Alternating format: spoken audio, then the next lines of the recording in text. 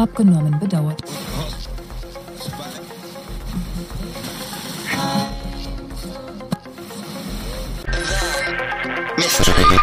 Frequency. Listen now to The Adventures of Sam Spade, starring Howard Duff in The Convertible Caper.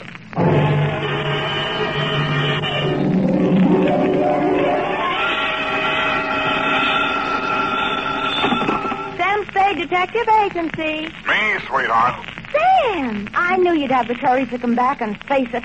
Well, I'm back, Effie. What shall I face first?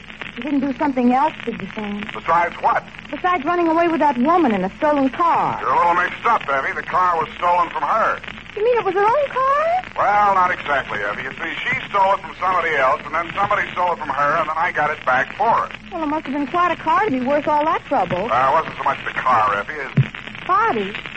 Sam, I don't understand. Think it over, sweetheart. I'll be right down to dictate my report.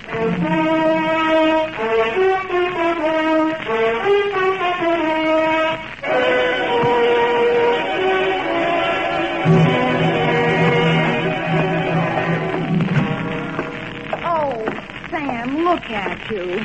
Can't you take no for an answer? And just what do you mean by that, Miss Perrine?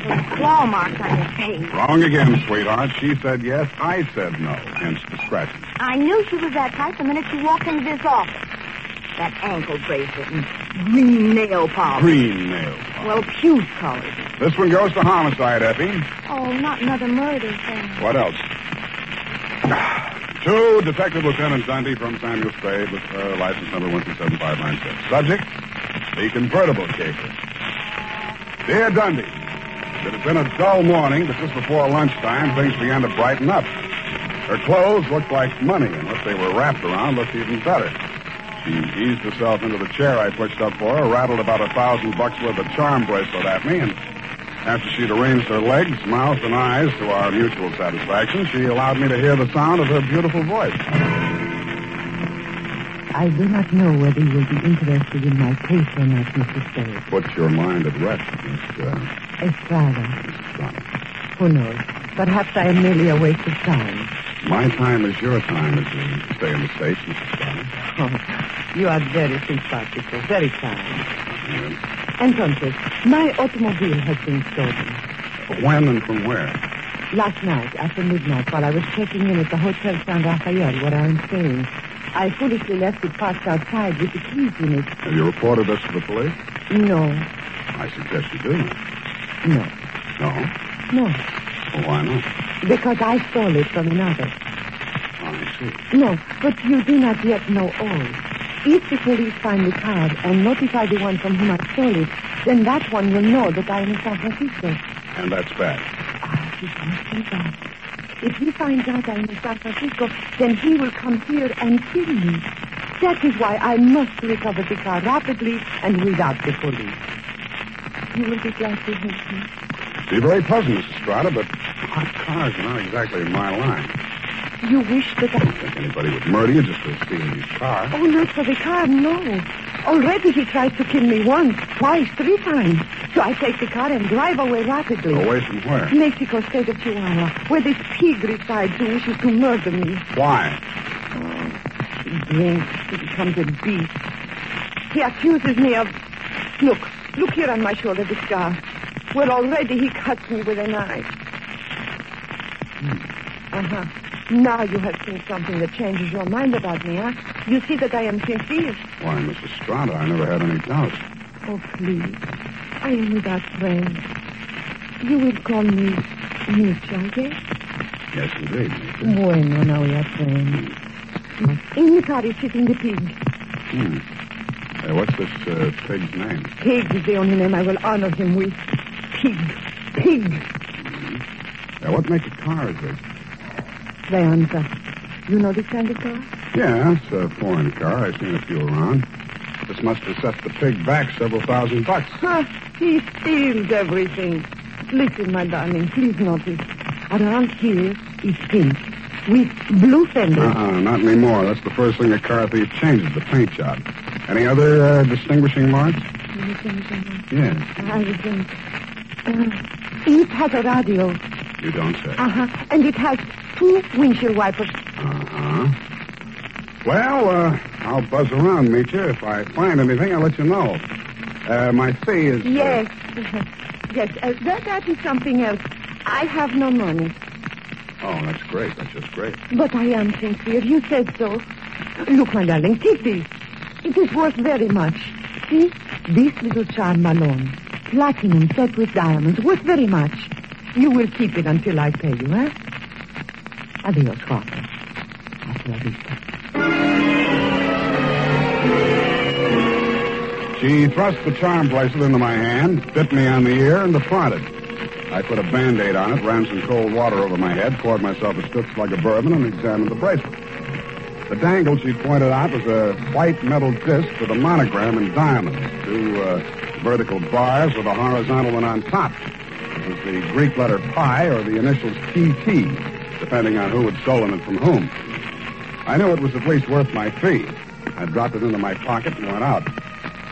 My first stop was over on Mission. The sign on the building says, Masterpiece Auto Painting, Joe Rembrandt, proprietor. Sam, long time no see. Hello, Joe. Got something you want painted? No, but I think you may have painted something I want. Sam, you know me. They drive them in the front. We spray the paint on them and push them out the back. No questions asked. That's quite a turnover, Joe. Yeah, we're going big time. Got the exclusive now for the syndicate work in the hill. Is that right? Yeah. What are you looking for, Sam? A murder car? Could be. It's a custom job, foreign car, Deonza. Hey, here's what it looks like. Yeah, convertible. Sure, come in this morning. 2-color job. Which 2 colors? Canary yellow body, baby blue fenders. Yeah, quite a car, Sam. Quite a snazzy Heath. Heath, huh? Yeah. Is that what you want to know? It was. Happy Herman Heath was one of the biggest used car thieves in the city. As I got off the streetcar in front of Happy Herman's lot, a flash of canary yellow paint caught my eye. I strolled down between the rows of cars and found it. Yes, sir. Heath's the name. Happy Herman Heath. Every car on this lot is in perfect mechanical condition. Take your choice. Kind of hard to choose, Herman. There's so many here. Yes, sir. It takes a heap of Heaths to make a heap of Heath. Yeah. That yellow job with the blue fenders there? Oh, yes, sir, but the motor in that car, it does need some work. Now, over here... Does it run? Oh, yes, it'll run, but over here... This is more what I want. Let me try. Sounds all right to me. Oh, idling, yes, but needs some work in the transmission of the differential. Mind if I drive it around the block? Well, the mechanics are just about to work on it. Besides, I'm afraid this car is more than you care to invest. Well, let me try it out anyway. Here, I'll leave a deposit. I reached in my pocket for Meech's charm bracelet. He took one look at it, and his expression changed. Well, why didn't you say so? No deposit is necessary. The car's yours. Drive it as far as you like. Thank you, Herman Heath.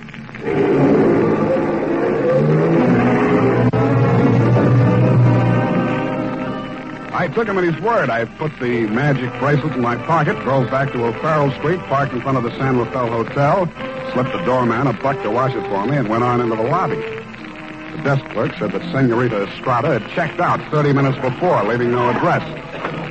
I found the house dick in the bar and asked him for a rundown. Yeah, I remember her, Sam. Very nice dish. Any callers signing? Yeah, 2 guys. Yeah? Who went out when they came, ain't been back since. Who were they? You won't believe it, Sam. One of them was Tom Carey. What's he doing in San Francisco? He's wanted for murder. And I don't know, but there must be plenty in it if he brought him back across the border.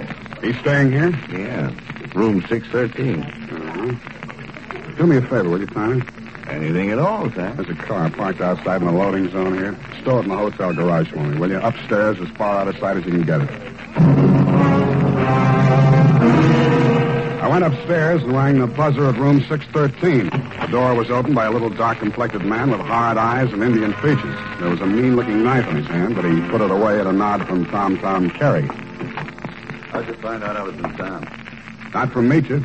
I don't know how much she told you, Sam, but if she told you this much, she was 11. It's $1 million caper. And you know some of the things I've done for less. What's in it for me? What'd she pay you? Nothing. She left this charm bracelet in Hock. Now, boss, I caught him now. Shut up, Parker. Give me that bracelet. Mine. Watch it, Tom. Don't crowd me. I got something bigger than this or you wouldn't be here. All right, Sam, what do you want? I want to hear you talk. I guess you know I've been down Mexico way. I'm listening. I got a little business down there, garage business. Running hot cars across the border from the States? We cool them all. Little body work and his serial number, like plastic surgery. Sounds like a good business. You shouldn't be neglecting it. You met the dame. She says you want to kill her. I was off my trout. I scared her. I didn't mean anything. I thought I could scare her into sticking around. I'll let Parker nick her shoulder a little bit. Oh, just a little bit. Yeah. I figured her wrong. I know that now. If I could see her for 5 minutes just to talk to her, I know it'd be okay. I can't help you, Tom. I want to talk to her myself. Listen, she hasn't got a penny, only that car. She figures I'm peddling that. Not anymore. She already stole it? Some car thieves took it. She hired me to trace it. Listen, Sam. Maybe broke in a strange country. I'd look good to her again. Here's $1,000, Sam. Oh, this is so sudden, Tom. Nothing. When you see her again, give her that bracelet back, huh? It was a present from me. And whatever you do, don't find that car. Okay, Tom, it's a promise. Thanks, man. Only one thing I don't understand. You said it was $1 million caper. I meant that. She's worth $1 million to me, Sam. The girl, Tom, or the car? Oh, I wish you hadn't asked that question, Sam. I really do.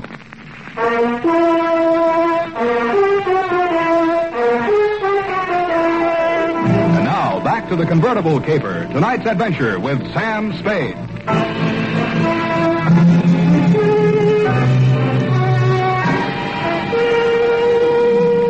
When Tom Carey said $1 million caper, he meant just that.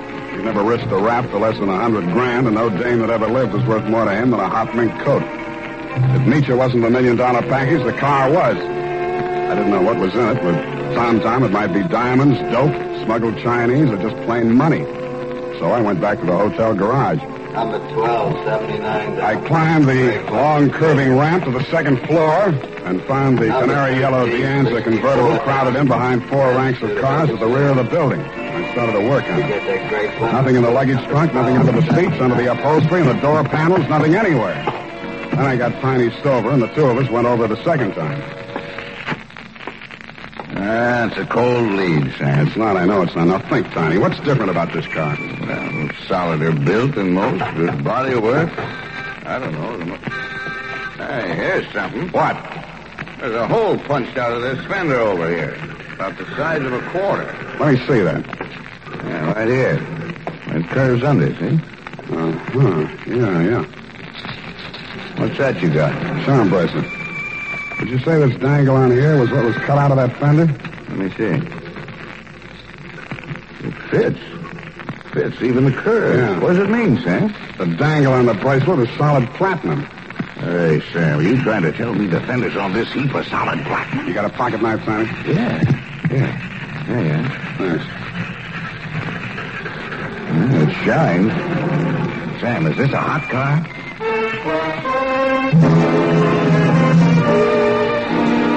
I didn't answer him. I didn't have to. He looked from the gray-white gleam of the bracelet shine to the square of paint I'd scraped off the fender and answered the question himself.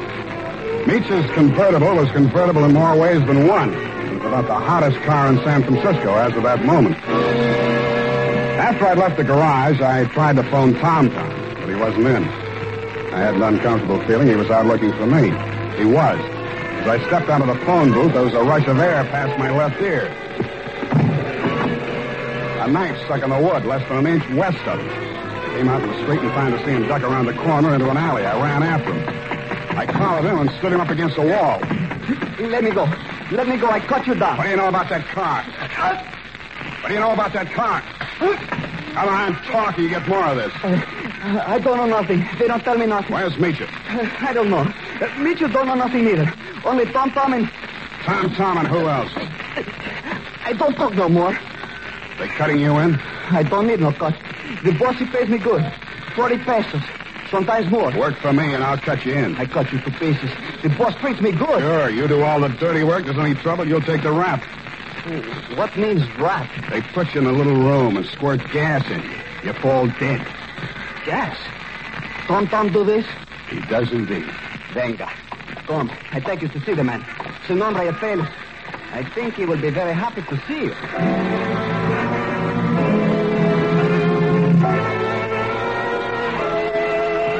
The place Paco took me to was about as high on Russian Hill as you can get. The house was old, faced in brownstone, and had a high iron fence around it.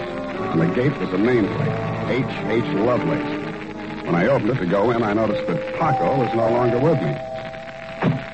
Oh, Mr. Spade, come in, come in. The gray-haired gentleman who greeted me was wearing a wing collar, a carnation, and a very distinguished air. I could hardly believe it, but he was definitely, beyond the shadow of a doubt, none other than the one and only Happy Herman Heath.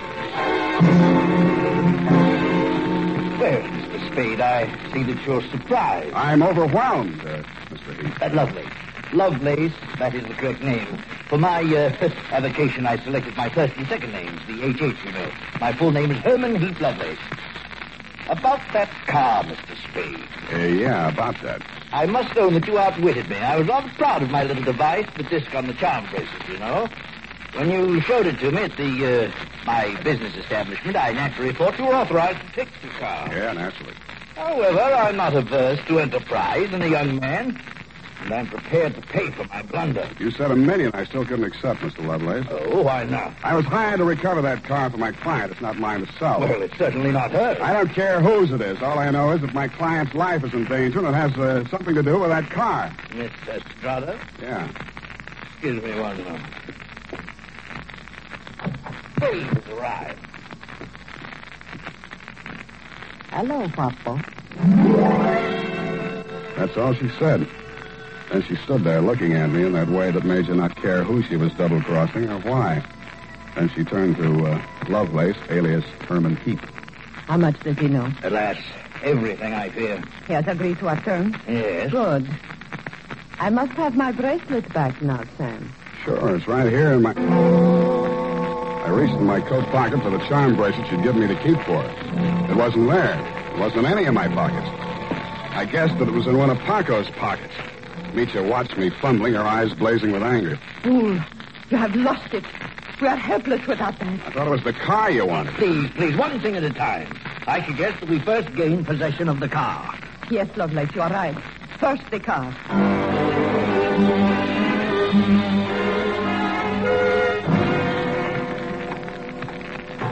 Ah, yes.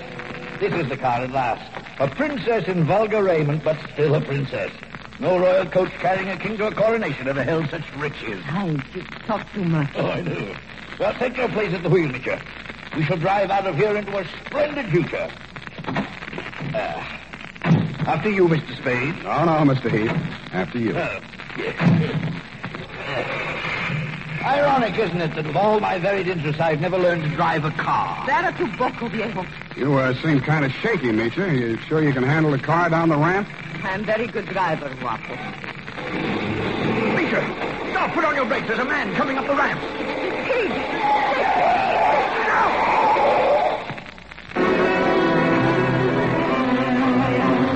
He was dead before I got to him. As I leaned over him, I saw the bracelet lying beside his hand. I picked it up and walked back to the car. Mitya and Herman Heath Lovelace were sitting in stony silence, glaring at each other. Is he dead? Yeah. Was the bracelet on him? I didn't look. Lovelace, go and frisk him. Must I? It's very distasteful to me.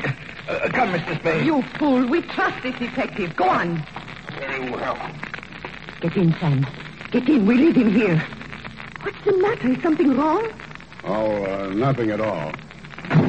Come back here! This is an outbreak! I mean, come back here, I say!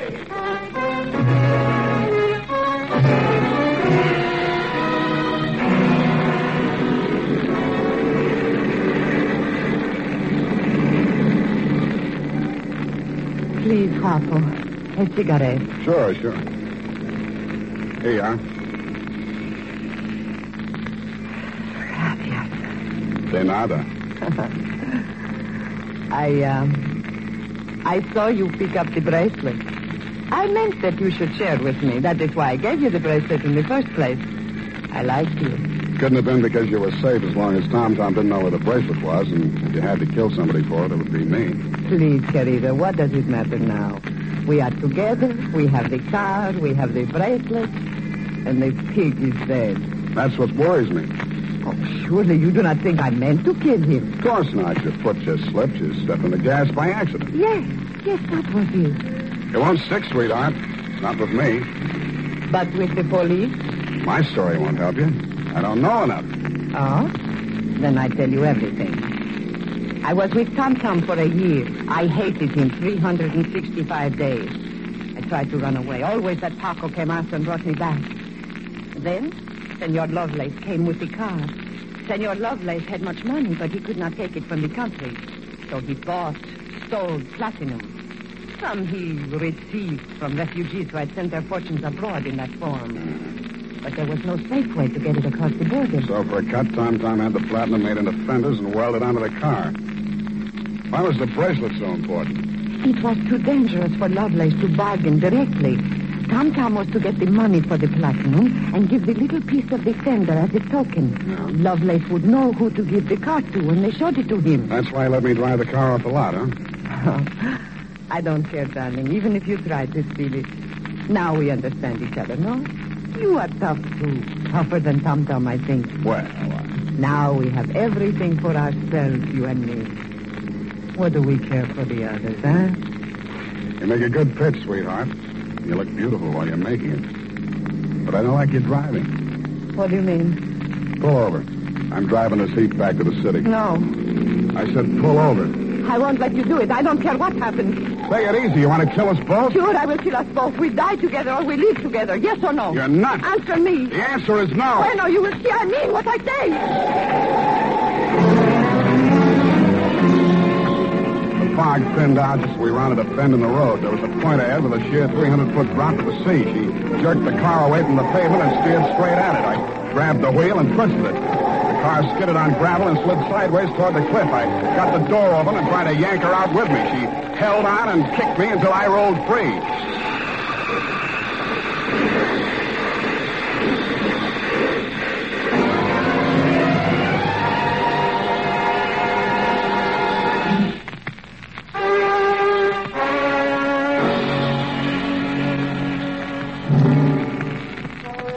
She didn't look very beautiful when I saw her for the last time. And the flashy convertible was a pile of junk. Very expensive junk, but junk all the same. I understand the federal men have confiscated the platinum and are holding Lovelace for questioning. I doubt if he'll crack. Nobody can embarrass a used car salesman. Period. End of report. Sam, do you really like this racket we're in? I hate it. So do I. But don't let's ever go into any other racket. It's a promise, sweetheart. Why, I'll never know. No need. Good night. Good night, sweetheart.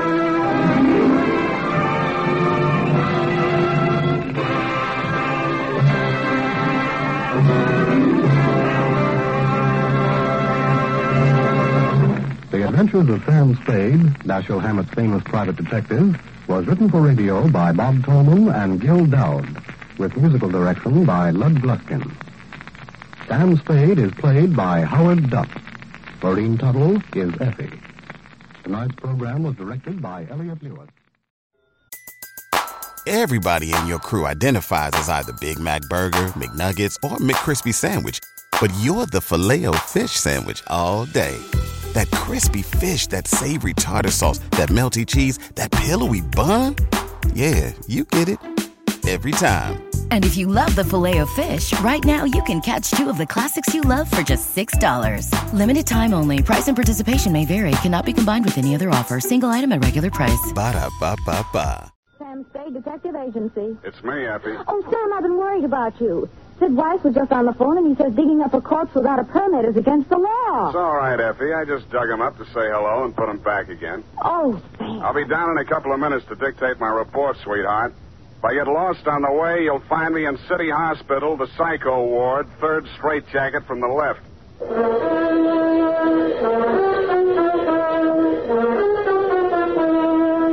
Dashiell Hammett, America's leading detective fiction writer and creator of Sam Spade, the hard-boiled private eye, and William Spear, radio's outstanding producer-director of mystery and crime drama, Join their talents to make your hair stand on end with the adventures of Sam Spade. Presented each week by Wild Root Cream Oil, the non-alcoholic hair tonic that will put your hair back in place again, grooming it neatly, naturally, the way you want it. Fellas, if a girl can spend half an hour under a hot dryer in a beauty parlor to look her best for you, certainly you can spend half a minute sprucing up with Wild Root Cream Oil hair tonic to look your best for her. Now, that's all it takes, and Wild Root Cream Oil grooms your hair neatly and naturally, the way girls like to see it. Besides, it relieves dryness and removes loose dandruff. There's not a drop of alcohol in Wild Root Cream Oil. It contains lanolin. So get the big economy-size bottle at your drug or toilet goods counter. And now, Wild Root brings to the air the greatest private detective of them all in The Adventures of Sam Spade.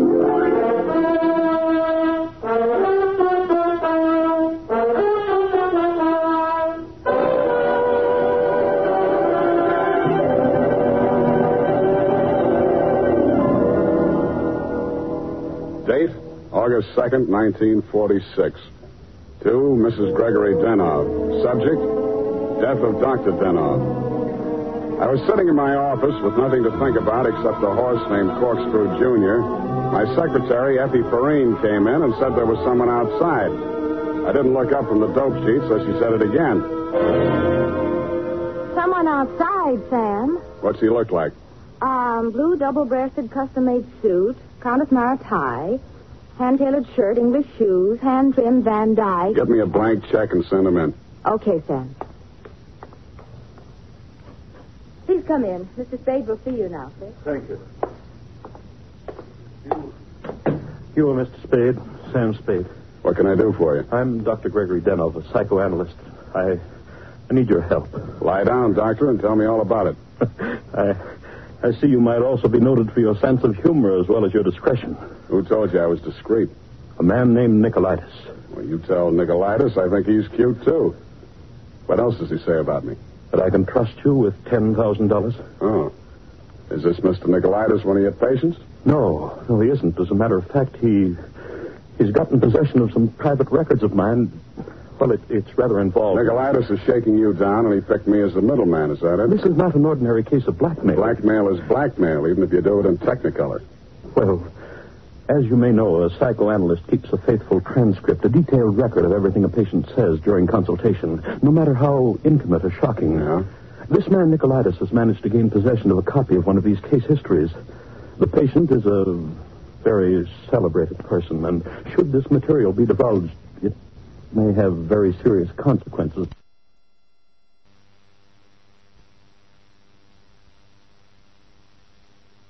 My patient and for me. Doctor, your best bet's the San Francisco Police Department. No, that's out of the question. Then I'm afraid I can't help you. Why not? Nicolaitis I'm a private detective. When I his troubles, my job is to protect him, not to stand by and see him milked. If you want to hire me on that basis, I'll listen. Oh, I'm so tired. I must trust somebody. What can you do for me, Mr. Spade? Write me out a check for $1,000. Got a pen? Yeah. All right. You see, Nicolaitis figures that if I'm getting a cut, I'll have to keep my mouth shut. I'll spend it all the same. Here you are. Thanks. Now, what was the last thing Nicolaitis told you? That he would pick up the $10,000 here and deliver to you this file in question. Can you reach him? Yes. Call him. Tell him you've seen me. Tell him I won't do that kind of business in my office. Tell him to come to your house. I'll be there. What if he refuses? He won't. Tell him I have the whole 10,000. What time? How about in an hour? No, I'm sorry. We'll have to make it around 3 or... Oh, goodness, I'm late now. I really... That's a beautiful watch, Mr. Denov. Yes. Foreign? Yes. May I see it? My watch? Why, really, Mr. Spade, I'm very late. I have so many things to do, and I have to be at the Majestic Theater well before the matinee starts at 2:30. How are you going to see me at 3 o'clock if you're going to the theater? Oh, I'm not going to stay for the performance. Well, Mr. Spade, till 3 o'clock then. Oh, my office is in my apartment. The address is here on my card. It's the penthouse. Penthouse, huh? Okay, doctor, I'll come formal. I'll wear the top to my bathing suit.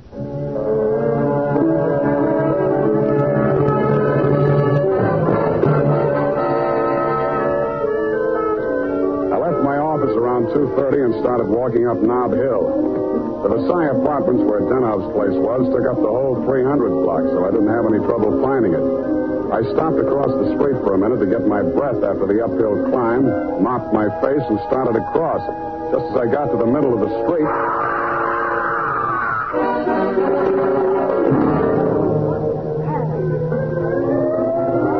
The crowd was packed in so close around I couldn't see who'd done the Brody, but I had a pretty good idea. The cops had the sidewalk roped off and guards posted at the building entrance. It took me maybe 20 minutes to elbow my way through and show my credentials. Sergeant Levine had the front door, so they let me in. Lieutenant Dundee of Homicide met me at the door of the penthouse. Hiya, Sam. What do you want? I want to see Dr. Denov. The doctor's dead. Dead? Yeah. He's my client. They can't do this to me. How? Hit a Brody out the window. What are you here for? To see his wife. Okay with you? Why not? She's inside. Thanks. Daniel, please. With all due respect for your grief, I must have the keys to the cabinet where Gregory kept his confidential files. You realize that you wished me to take charge of his patients and that I am responsible. All this police and so on. We must get those files out of here as soon as possible. Yes? My name is Spade. I am Dr. Zoya. I was poor Dr. Denov's oldest friend. If there's anything I'd like to see you, Mrs. Denov, alone. But you police have already asked her so many questions. You see, she's not in the... I'm not with the police. I'm a private detective. I was working for Dr. Denov. A private detective? He was in trouble, you see. You see, Dr. Sawyer, the police won't believe me. Mr. Spade, you'll tell them. You'll tell them he didn't commit suicide. Well, Mrs. Denov, I guess that takes care of everything here. It's clearly suicide. Oh, idiot. Blind, stupid idiot. Suicide. My husband. He treated suicide. He would never... No, please. It will be all right, my dear. I'm sorry. She's hysterical. Yeah. If I had the time, I would... Tell them. Please, Mrs. Daniel. The undertaker has been arranged for burial at 7 o'clock, Beit Israel Cemetery. Now, please, the key to Gregory's file. Here, take it and go. Go ahead, all of you. Okay, we'll call you later. Oh, I'm so sorry, gentlemen. This hysteria, a simple traumatic condition. If I only had the time. Who can I turn to? Who will help me? You think it's pleasant? You think my husband would rest if they said I committed suicide? What shall I do? What shall I do? What shall I do? Oh, you... Dr. Zoya didn't have the time, neither have I. You think it's murder? Who do you think killed your husband? To name someone? That's a very serious charge, Mr. Spade. Goodbye, Mrs. Denov. Constance Brent. You mean Constance Brent, the actress? Yes. She was his last patient this morning. She had threatened to kill him before. How do you know? My husband said so. To you? Well, he'd written it down on his notes on her case. Once before, she'd almost pushed him from that same window. How about your husband and Miss Brent? Oh, I knew she was falling in love with my husband. That always happens. They call it a transference. But in this Your case... husband told me Miss Brent was acting in a play this afternoon over at the Majestic. Yes, Midsummer Night's Dream. But she was here. I know she was here. Miss Ray, the receptionist, was coming back from lunch when she heard voices arguing inside. And she was sure it was Miss Brent's voice. Show me the doctor's case history on Miss Brent. I can't. It's missing. As soon as it happened, I went to the files. I meant to show it to the police. Who could have taken it? Constance Brent was the last one in that room before he died. Yeah. When did you see Nicolaitis last? Nick who? Skip it. Where can I reach you in case... For the next couple of hours, I'll be at the Majestic Theater. I want to see how good an actress this Constance Brent is.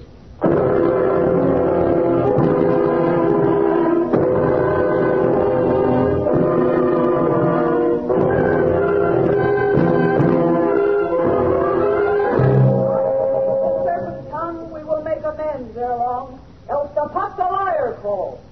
So good night unto you all. Give me your hands if we be friends.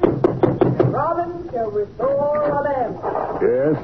This Constance Brent's dressing room? What do you want? I want to talk to Miss Brent. Well, you can talk to me. I'm her husband. So you're Mr. Brent. I'm Jonathan Wallace. She's Mrs. Wallace. Now, what do you want with my wife? I've come to tell her that Dr. Denov is dead. Are you sure? You try falling from a 12th floor window sometime. Well, that's the best news I've heard this year. But I'm afraid it'll be a shock for Constance. Maybe, maybe not. She was the last person to see him alive, as far as anybody can make out. Are you from the police? No, I'm from the insurance company. Claims investigator. What do you want to see Constance for? The policy wasn't made out to her, was it? No, made out to his widow. But she can't collect. Police say it was suicide. That settles it. This is the last time I play for Tanya. Stand around while Puck talks his head off. Who is this person? Darling, I'm afraid this is going to be a shock. This man is from an insurance company. Dr. Denov is dead. Oh, what a pity. What happened? The police say he jumped. His wife says he was pushed. She also says that you, Miss Brent, might have been the pusher. Oh, now really, it's too absurd. It sounds like a wife. What time did your play start this afternoon, Miss Brent? Matinee at 2:30, always. Always. And the late lamented Dr. Denov jumped at 3 o'clock. I didn't say he did. Doesn't this news, shock you? Yes, of course. Do you think good psychoanalysts are easy to find? Looks like your next doctor will have to start from scratch. Your case history seems to be missing from Dr. Denov's files. Missing? No. What is it? Has a man named Nicolaitis been in touch with you? I've never heard of him. Chances are you will. Does he have Dr. Denov's notes on my case? Could be. This is frightful. Hot reading, huh? You seem to know this person, Nicolaitis. Get that file for me, and I'll pay you well for it. Just a minute, my lovely Titania. We don't know who this man really is. He might even be Nicolaitis himself. Let me see your company credentials. Now, what do you know? Somebody picked my pocket. My wallet's gone. I thought so. All right, you tell me who you are. I'll call the police. Oh, no, Jonathan, no police. Let's get off the merry-go-round. My name is Spade. You'll find me in the phone book under S. My office is open until 6 o'clock. And if a man answers, don't hang up. It'll be me.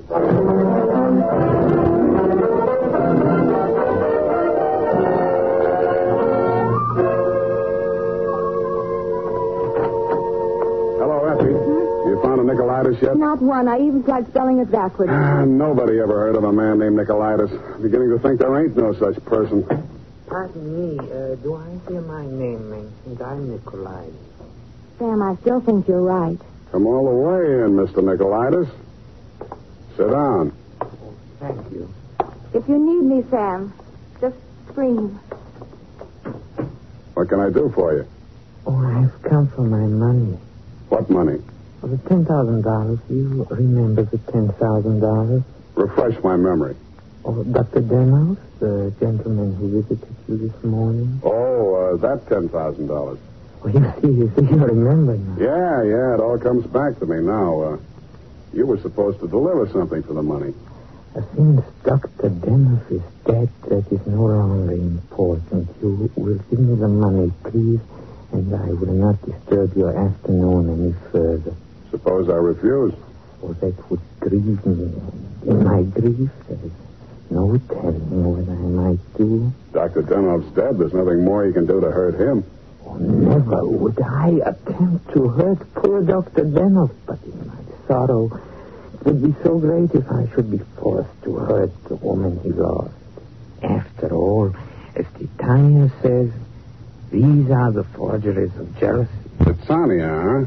Ah, yes. Midsummer Night's Dream. Act 1, Scene 18. I'm a little rusty on my Shakespeare. Oh, you are indeed, Mr. Spade. Titania doesn't appear until well into Act 2. She doesn't, huh? Yeah, that's right. Yeah.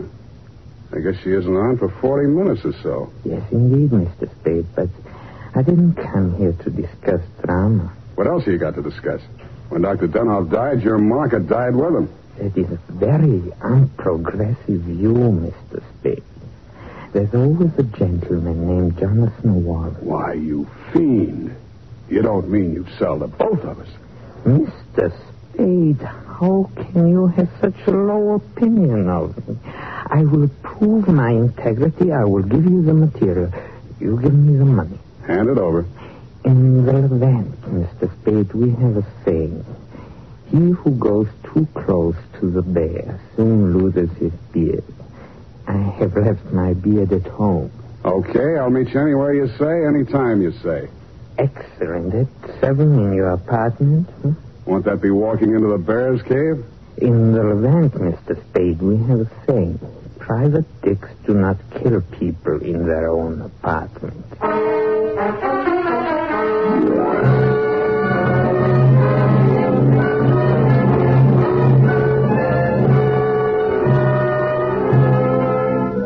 It was then 6 p.m. I called Effie for messages. She told me that you had been phoning frantically, Mrs. Denov. I still had maybe 30 minutes before Nicolaitis was due at my apartment, so I breezed on up to your place on the hill. We had a very interesting chat, remember, Mrs. Denov? Looking back on it, that was probably the most interesting conversation we had. Funny, I can't remember much of anything you said, but it was so cozy there in your place. And what with your clock being about 20 minutes slow, it must have been something like 7:30 before I left you. I grabbed a cab and told the hacky to step on it. I hoped Nicolaitis was still waiting at my apartment. He was.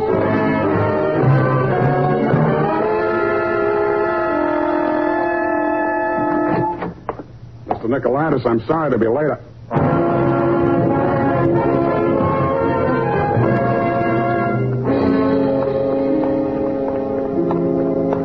He was lying on my bathroom floor. The little guy was looking just about as natty as when he'd been in my office, except that the beautiful silk scarf he'd been wearing was twisted into a tight noose around his neck. Mr. Nicolaitis was a very dead blackmailer.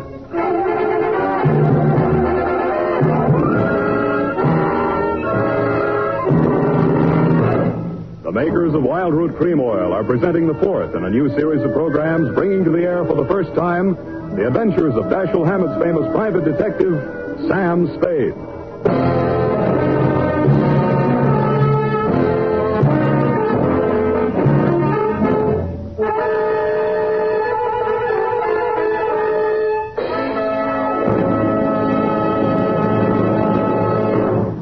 Then, at the racetrack, the man who has something better than a mere hunch is said to have it straight from the horse.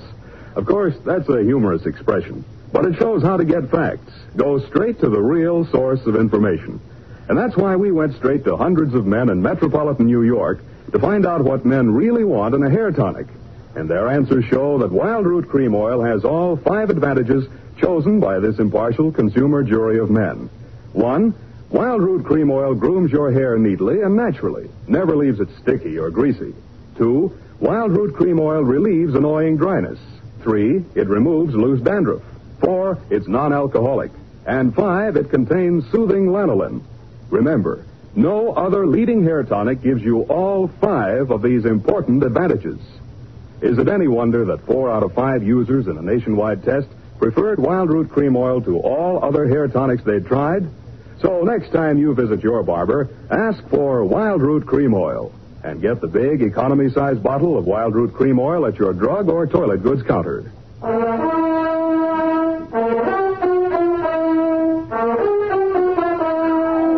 And now back to Sam and Psyche. Tonight's adventure with Sam Spade.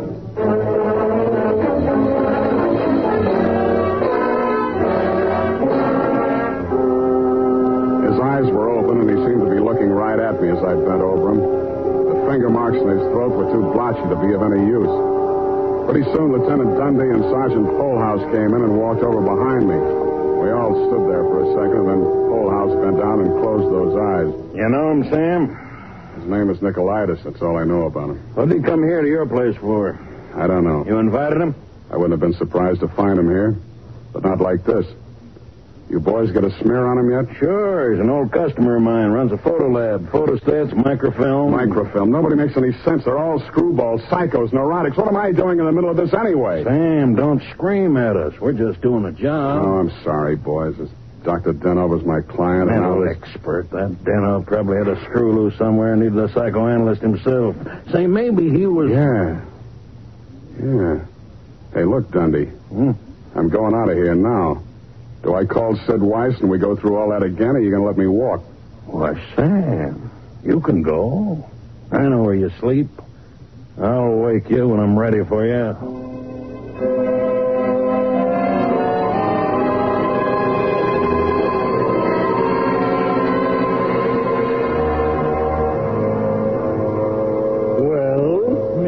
Spade? I want some answers, Dr. Zoya, and you're the guy who can give them to me. I'm listening. Just let the questions flow into your mind and do not try to repress any of them. Speak instantly, whatever. Okay, question number one without thinking. Do you think Dr. Denoff was a suicide? Well, I had not seen Dr. Denoff for many years. He had been my student in Vienna. I was his analyst, in fact.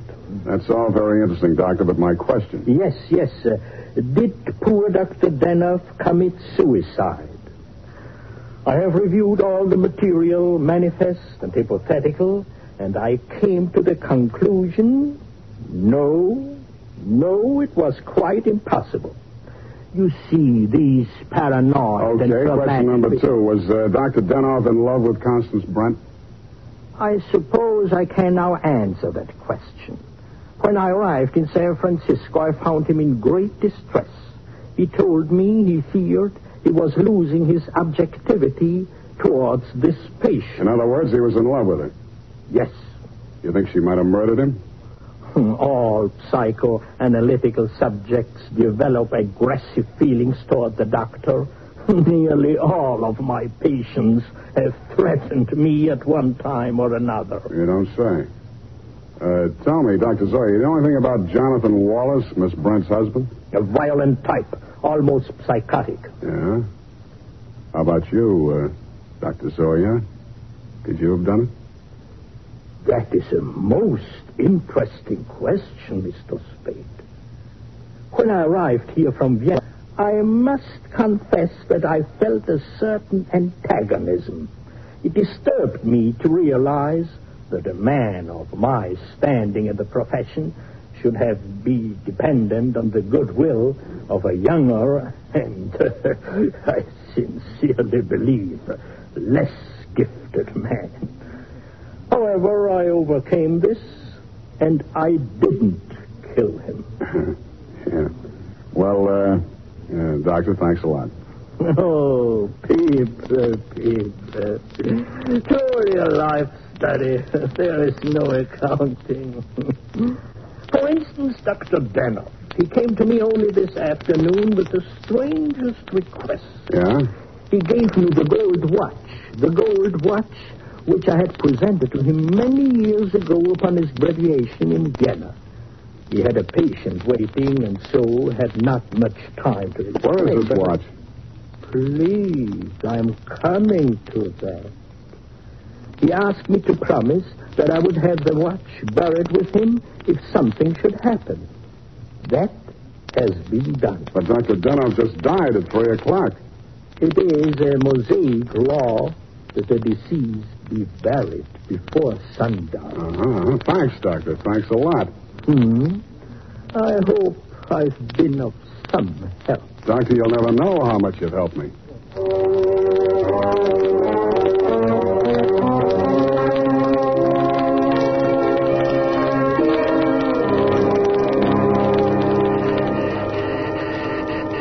Who is it? Spade. Oh, what's happened? I think I got the answers, Mrs. Denoff. That file on Constance Brent.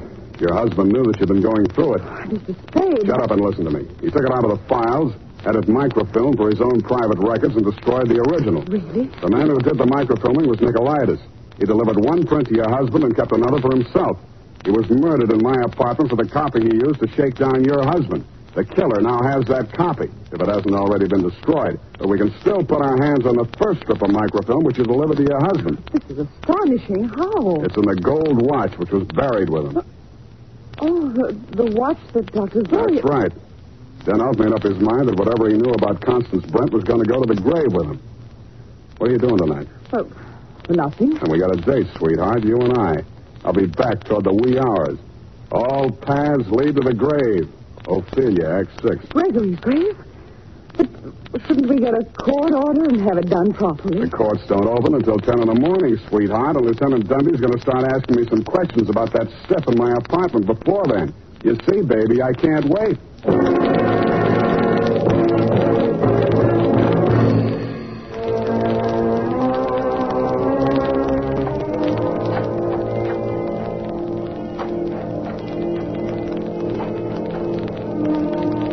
Mr. Spade, we shouldn't be doing this. If I'm wrong this time, it won't be wasted effort. I'll crawl into the grave myself and pull it in after.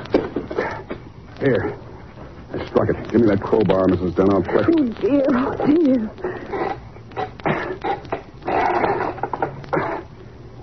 Put that flashlight in here, sweetheart. You look the other way.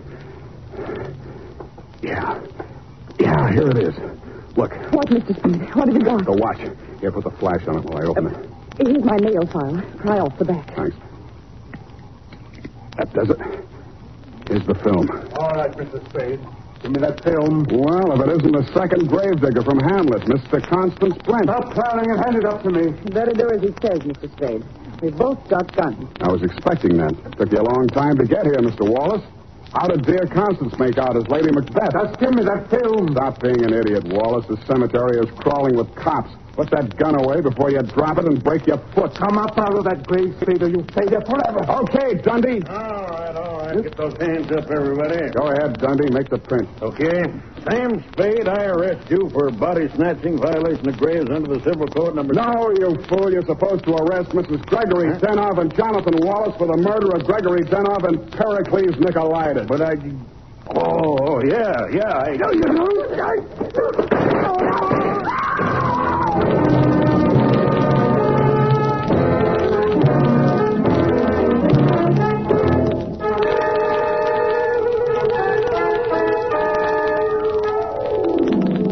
Smart of you, Mrs. Denov, to make me late for my appointment with Nicolaitis. You did that so that Wallace could nail him in my apartment for the microfilm.